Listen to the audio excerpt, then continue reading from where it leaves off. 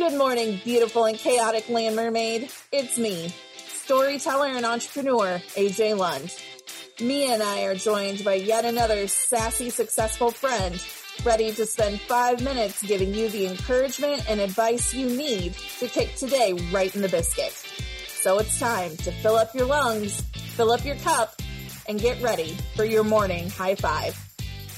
All right, friends. Today, Wendee Lee Curtis is joining me again to talk about yesterday's pep talk and to see how we can take our anxiety and take it to the next level, diving a little deeper into how to pimp our anxiety, like she mentioned yesterday. So let's get started.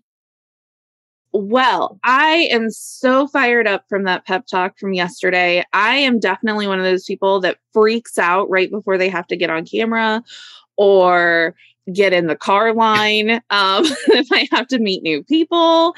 And all of those things kind of have that same anxiety vibe for me. And so talking about just like letting it go from it's okay to have anxiety and you don't have to calm down, that's a showstopper for me.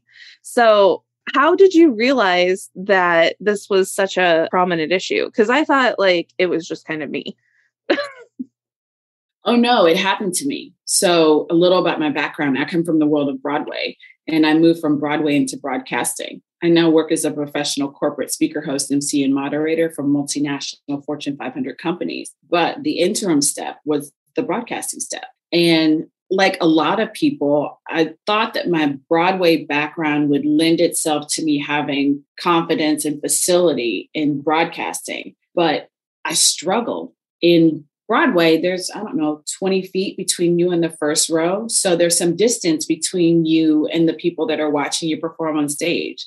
Additionally, there are bright lights that are sort of blinding you. There's a lot of sensory deprivation that's happening visually, and then sensory augmentation that are happening because we're dancing and we're singing, right? So whatever nerves you may have kind of get worked out via all this movement.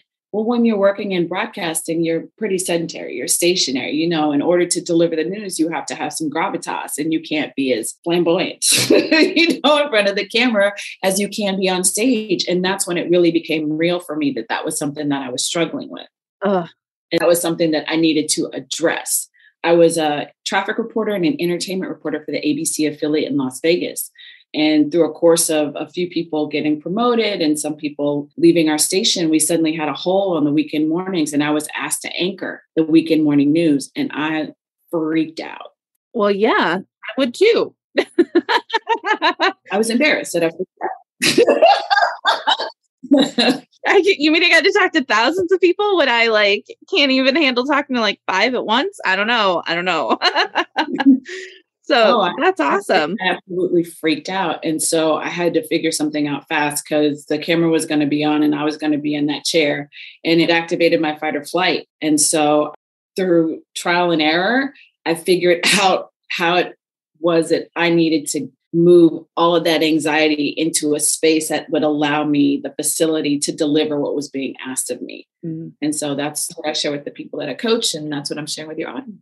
I mean, fight or flight is like the theme song of every female entrepreneur ever. I probably every entrepreneur ever, but definitely all of the women friends in my life that are trying to run businesses. We're constantly faced with decisions and in that fight or flight mode. So how do you manage to stay inspired and motivated while you kind of have, because I'm sure that's still an issue for you even now, right? Or do you have it all figured out? Do you? Tell us the secret. No. I've always been the girl who jumped out of the plane and built the parachute on the way down. So I don't know that it lends itself to decreasing anxiety. If anything, I think it amplifies it. But that's my natural nature is to leap and figure it out on the way down. No, I do not have it figured out. What is it I've been talking about actually has a term. If your listeners want to look it up, it's called anxiety reappraisal. Nice. Anxiety reappraisal is what we're talking about, is moving from anxiety into excitement. You know what? The real thing is I surround myself with a bunch of badasses. I surround myself with fellow entrepreneurs who are doing the damn thing. The way that I live inspired is surrounding myself with people who inspire me. Amen. Amen. I'm drawn to aspirational things, and I try to keep that face front because it helps to keep the worries and the doubts at bay. That's really what I do for the most part. That and a tremendous amount of self-care. And that can look different on different days. Sometimes that's brunch with the girls on the weekends. And sometimes that's a juice fast for 3 days because I'm feeling some kind of way in my body. I'm literally uncomfortable on my skin, and it can look different in any number of ways. But those are the two things that I do: my self-care regimen and also my tribe. I love it. And how do you know that you're making an impact in the world? Because I feel like a lot of us get tied into those everyday tasks and we're not really sure if it's worth it or not. So how do you remind yourself that you are making an impact and you are moving forward? So I hope this is a healthy approach, but this is what works for me. I look for affirmation because I really try to live in alignment, right? Which is what the whole tribe and self-care ideologies are. I get feedback. I get immediate feedback from my environment about what it is that I bring to the table. Oftentimes I'll go into a thing filled with doubts, but I do it anyway. There's a saying, do it scared. If you're waiting to feel confident about every step in every aspect of this journey, you will be waiting until the end of time. Sometimes you just got to do it scared. Just get in there and show up authentically.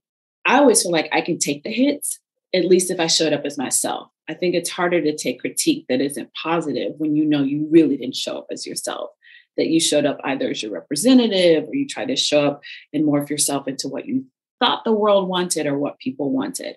But I find out that 9 times out of 10, that when I show up authentically, honestly, and I always preface it so people are never surprised, I'm going to keep it 100. I usually start a lot of sentences like that. You want me to keep it 100?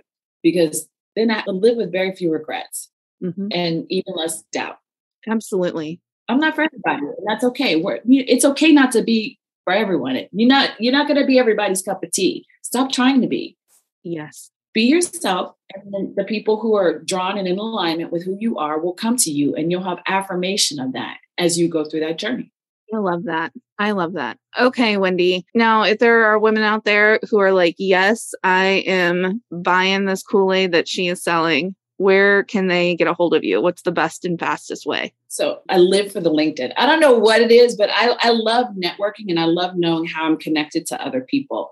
I'm coming from the world of Broadway. We essentially change jobs every 6 to 8 weeks. So I have a huge community. So like most people might stay in a job for 5-10 years and they know a set group of people. That is not the case for the people that come from my world.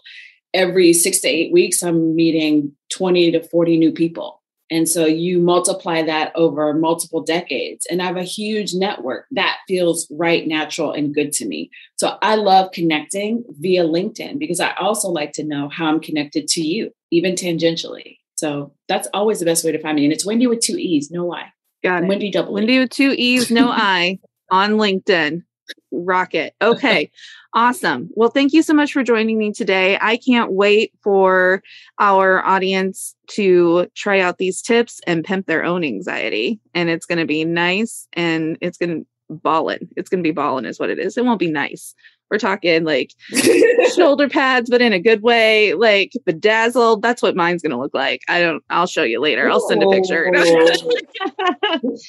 Who doesn't love a cute sequin? And remember, you guys, the harder something is, the more important it is to build ease into it, right? Mm-hmm. To build alignment and ease into it. So don't begrudge the difficult because that takes us to the next level. You got this. You got this. All right. Thank you so much, Wendee. Thank you.